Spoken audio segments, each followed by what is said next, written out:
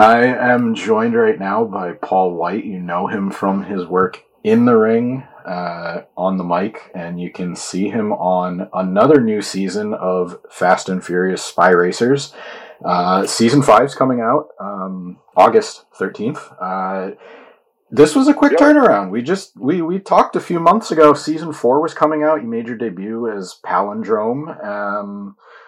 Talk about the turnaround. Like, what's it like getting another shot at playing this character and having, another shot at being part of the Fast family? It's pretty cool to be a part of that franchise. I mean, this is obviously a different extension of the franchise. This franchise is more kids and family oriented. So this Spy Racers is kind of designed for the kids to kick back and enjoy that, and find some characters they can identify with, and the stories are a little bit more younger audience driven. So for me, I always love doing stuff like that and be a part of that. So it's really cool. They invited me back to do some more. So that's pretty flattering. If you get a call back, that means you did something right. I got a chance to watch some of this season before we got to chat today. Last season, it seemed like, you came in as a mysterious character and maybe had a little bit of a babyface turn at the end. What can people expect from season 5 this time, from you and just, the show in general? What? Me having a turn? No, never. I've never heard of that. About the turn. Never, not at all. Paul White having a turn? No, it was great because this character actually got a chance to grow a lot. I mean, originally Palindrome was a very driven, character, kind of one goal oriented, getting the bad guys, putting them back in jail. That's what he does. That's his name. That's Palindrome. To really expanding and finding a lot of family environment, because the Spy Racers, just like the main Fast and Furious franchise, is driven by family, and I think Palindrome found a lot in the kids in the Spy Racers world with Tony Toretto and some of the other characters, and being a mentor for them, and also he's kind of developing a little bit of a thing with Miss Nowhere too. So I think that's interesting for Palindrome, who's kind of very set in his ways on doing things, this character. But then and I think Miss Nowhere really drives him insane, because she really changes everything on the drop of a dime, and she's really smart and very good at what she does, obviously. So she really keeps Palindrome on his toes. And I think that's been a great character arc for the Palindrome character to become more dimensional, with being a mentor role, and then also having a little bit of a crush, I think, on Miss Nowhere. So it's been fun to explore that. The funnest part for me on this whole thing is speaking a lot of the Russian. The Russian's been a real interesting dive as an actor too, to experiment with different character portrayals. So I love doing the Russian voice on Spy Racers, because even in my own mind, it doesn't sound like me. You never sound like you sound like when you do a recording. Like, you hear your voice back and go, oh, that's what I sound like? Mm-hmm. But doing the Russian part, I was like, wow, that actually sounds really cool. Like, that's a cool sounding character. So it's kind of a flip within a flip.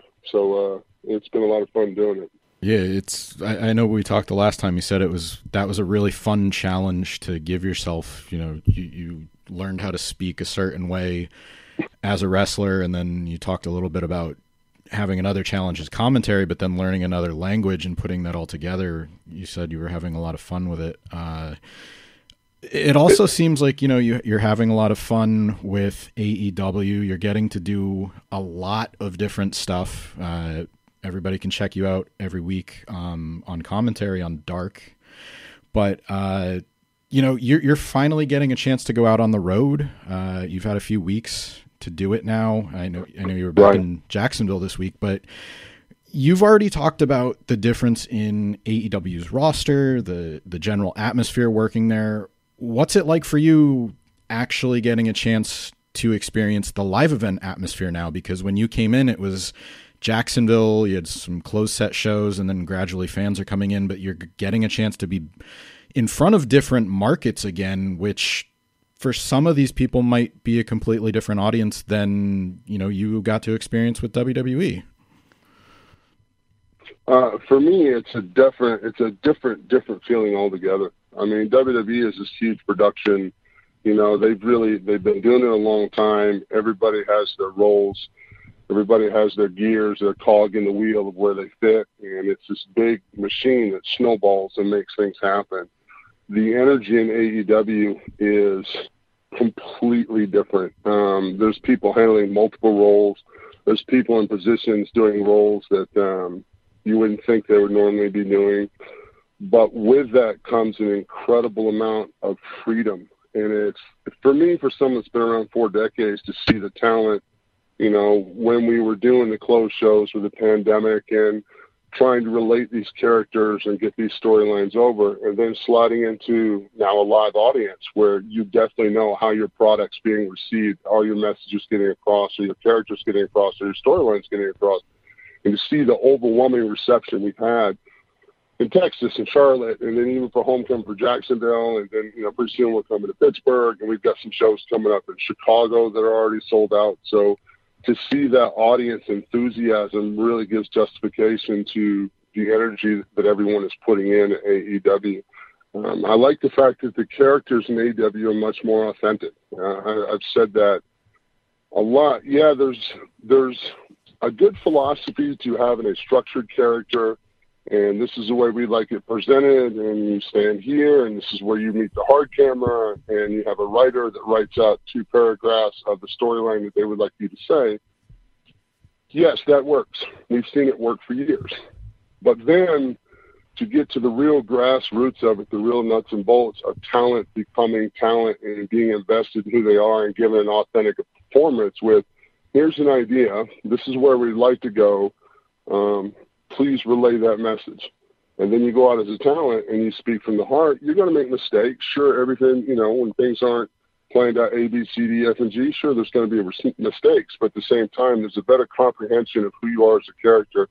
And I think the AEW fans really resonate with that authenticity a lot more than they do in other products. So to see AEW continue to grow and to be a part of it, and I know myself personally, you know, I've been working with Tony Khan and talking with Cody and stuff like that. We've got some stuff lined up for me, too, to start putting on some boots here pretty soon and start wrestling again, too. So I'm looking forward to getting a little bit of that AEW audience energy. And the main thing is just the freedom, Bill. I mean, I'm doing Spy Racer stuff now. I've got a bunch of other projects in the fire I'm working on this year.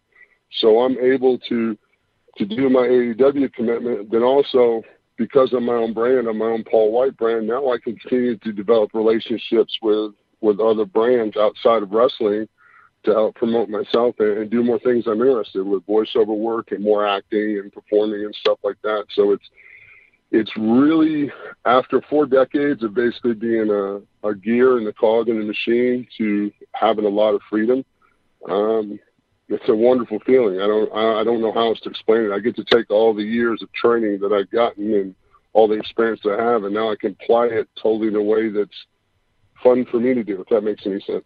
Yeah, absolutely. And you did just mention it, getting a chance to go to Chicago, and not too many wrestlers have had the chance to wrestle in the United Center, but you're one of them. I looked this up. Your last match in the United Center was for WCW, and the Rosemont Horizon, the Allstate Arena, has been home to a lot of memorable events since then. But do you have like any specific memories that come to mind about that building? Any advice about talent getting a chance to work in a new building like that? Because people speak so highly about working in Chicago and how the fans are and different buildings giving off a different atmosphere. What's it mean for AEW to get a shot at the United Center, like Chicago proper? Well, I mean, this is an incredible opportunity for AEW as a company, but it's an incredible opportunity for these talent. I mean, I think this show sold out at the United Center. I think it sold out in under 5 minutes, which is pretty friggin' incredible no matter what brand or platform you're running on. Having experiences I have from wrestling all over the world, Every area, every city, almost every place you wrestle, there are going to be things that are different. You know, fans are different in New York than they are in Atlanta, than they are in LA, than they are in Chicago. So that being said, the only thing you can do is have a real understanding of what your storyline is that you're putting together for your match, who your character is, and understand that when you perform in front of these passionate crowds like this, they're going to bring out a part of your performance that you're not even aware of yet. You're going to feel that anticipation, you know, when your music's playing before you walk down the ramp. When you pull into the arena and the fans are backstage, there's an energy and a hypeness that comes with working in these big cities, in these legendary cities like Chicago and New York and LA and stuff like that. So you want to take that energy and use it to your advantage. And this is going to be an incredible experience for a lot of our talent. A lot of our talent has yet to experience a crowd of that magnitude to perform in front of. And those are the kind of experiences that you take as a talent. And there's not one single instance that's ever going to really stand out, I don't think. But over years and experience, all those situations add up, and they build confidence in you, they build confidence in your character, and you build that relationship with the audience. So having the opportunity to work in the United Center on an AEW card for our younger talent, these are going to be those moments that they're not ever going to forget. There's going to be shows that you're going to have that will inspire you to work harder, that will inspire you to dig a little bit deeper in your character, dig a little bit deeper in your match psychology. And, you know, I explain it to younger kids all the time that out of all the billions of people on this planet, you know, you have worked hard, paid dues, made sacrifices, gotten lucky breaks, gotten opportunities, and there's probably only, let's be serious, there's probably really only 100 out of all the billions of people on this planet, there's probably really only 100 talents, male and female, that are featured every week on major television networks that actually really move professional wrestling today. Needle movers, people talk about their storylines, people talk about their characters. And that unique opportunity is something that you don't sit back on your butt now and say, oh, I made it, I'm here. No, now's the time when you keep working hard and you apply yourself more, because this is the moments that define your career. These are the moments that make your character. These are the moments in time to help forge your destiny.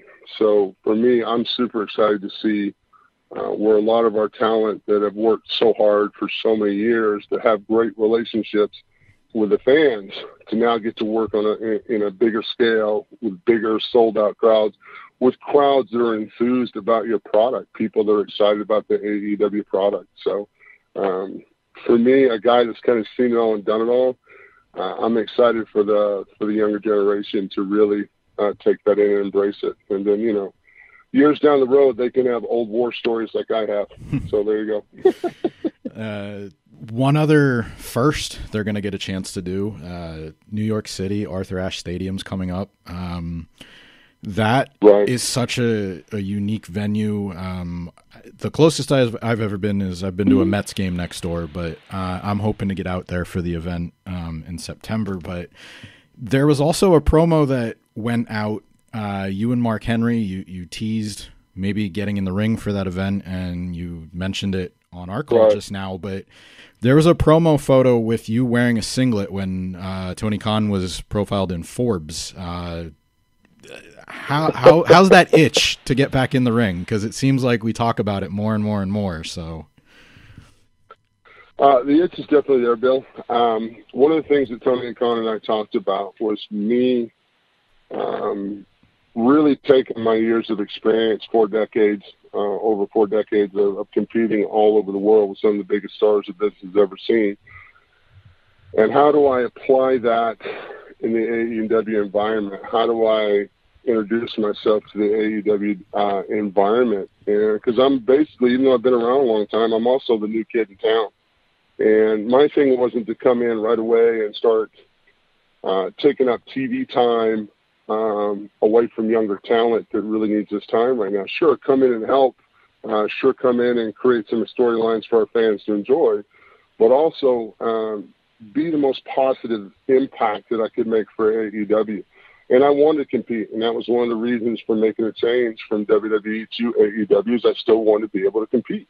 And with me starting out in the commentary role, it really gave me a chance to really study our AEW product, study our AEW talent, to become familiar with them. So when I do start putting on my boots real soon, I already kind of have an idea of all the talent that I'm working with and what they're trying, the goals that they're trying to achieve individually. And then I can hopefully take some of my experience and some of my presence and help build on that. And I think it's been a great opportunity to do the commentary because it's something I've always been interested in doing. It's definitely where I see my career going down the road full time is doing commentary. But right now I still have the ability and the desire to get in the ring and work with some of the younger talents and have some fun. Just some stuff on timing and presence and just things that you pick up over time that the easiest way to pass it along is to pass it along in the ring under real Showtime conditions. So for me, I'm definitely looking forward to now that I built that relationship, I think, with some of the guys and gals backstage, that they know that I am there to help, that I'm not just coming in and taking up a lot of cash and a lot of TV time. I'm coming in there to help make the product better. I think we're going to have a lot more fun here in the next few weeks real soon. So right now, I mean, I have, believe it or not, at 49 years old, I have zero complaints in the world. I mean, I'm working for a great company. I'm working for a boss that doesn't micromanage me, and I get a chance to be part of a huge Fast and Furious franchise with Spy Racer. That's going great with Netflix and a lot more opportunities kicking up. So, everything in life happens for a reason. So you move forward and you make positive choices, and hopefully you get positive outcomes. So right now everything's to steal a Fast and Furious term, everything's firing on all cylinders. So there you go. All right. The reason I asked was that photo, you showed off some ring gear in there, and it was kind of like people were like, all right, yeah, that's a great profile. And oh wait, is that Paul in there? Like, is that his ring gear? So, I mean, is that what you're going to wear for your eventual debut? It's funny. I've changed my ring gear 3 times since then, Bill. Okay. All right. I'm trying. This is the first time, and I don't know how many years where I kind of get to reinvent myself a little bit. Trying to find updated gear that's not so much retro, the same gear that we've seen me in for years and years and years. Stuff that's more appealing for toy manufacturing, for merchandising and branding. Trying to experience all that and just finding a new look that encompasses who Paul White is. So it's a discovery process right now. I've changed my gear twice since that picture. I'm driving the photo guys nuts at AEW because I kind of find something, I like it, and change my mind. So this is the first time in, I don't know, I guess back to Dungeon of Doom, since I've had the chance to really figure out, this is what I'm going to look like. This is how I'm going to perform. This is what I'll be comfortable in performing in. So, we're still experimenting and still having fun with it. I think I've got it narrowed down now. So we've got some good options out there for a different look. So, we want new merchandise that doesn't look like the old Big Show character. We want a new look that doesn't look like the old Big Show character. So, or the old Giant character. So hopefully this new look will breathe in a little bit of life and let everyone know that though it's the same person on the inside, there's a lot of new things. There's a new paint job, so we're ready to rock and roll. There you go. Yeah.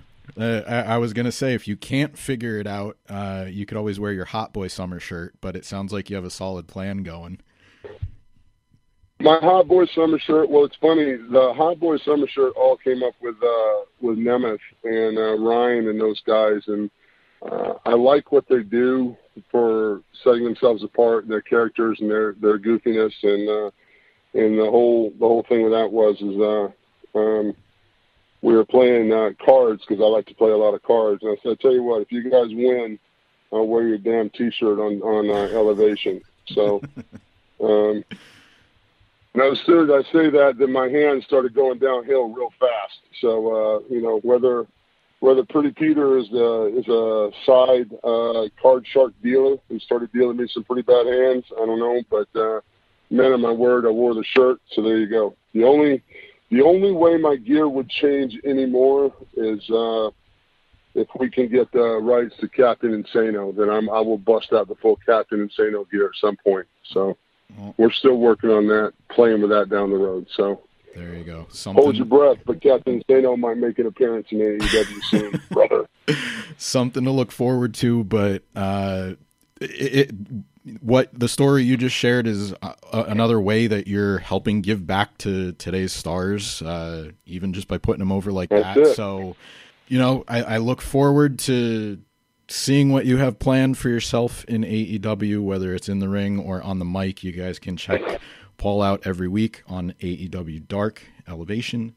And you can check him out starting August 13th. It's Fast and Furious Spy Racers new season. He plays Palindrome, so plenty of opportunities to get to know him and wait and see what he has next. Yeah, you got to check Palindrome out. He's got a beautiful, luxurious head of hair. So absolutely, big kudos to the art guys on Fast and Furious Spy Racers.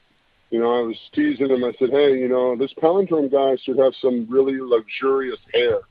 And they went above and beyond to make one of the coolest animation series out there for the technology that they put into it. And I got to say that Palindrome has beautiful, beautiful hair. Like, Palindrome should have his own shampoo endorsement. His hair is so good. So, just saying. Personal opinion. There you go. Maybe the next time, when season 6 rolls around, we might have a merchandise deal to talk about. So there you go. That's it. Palindrome might have to do a small plug for shampoo there. That'd be good.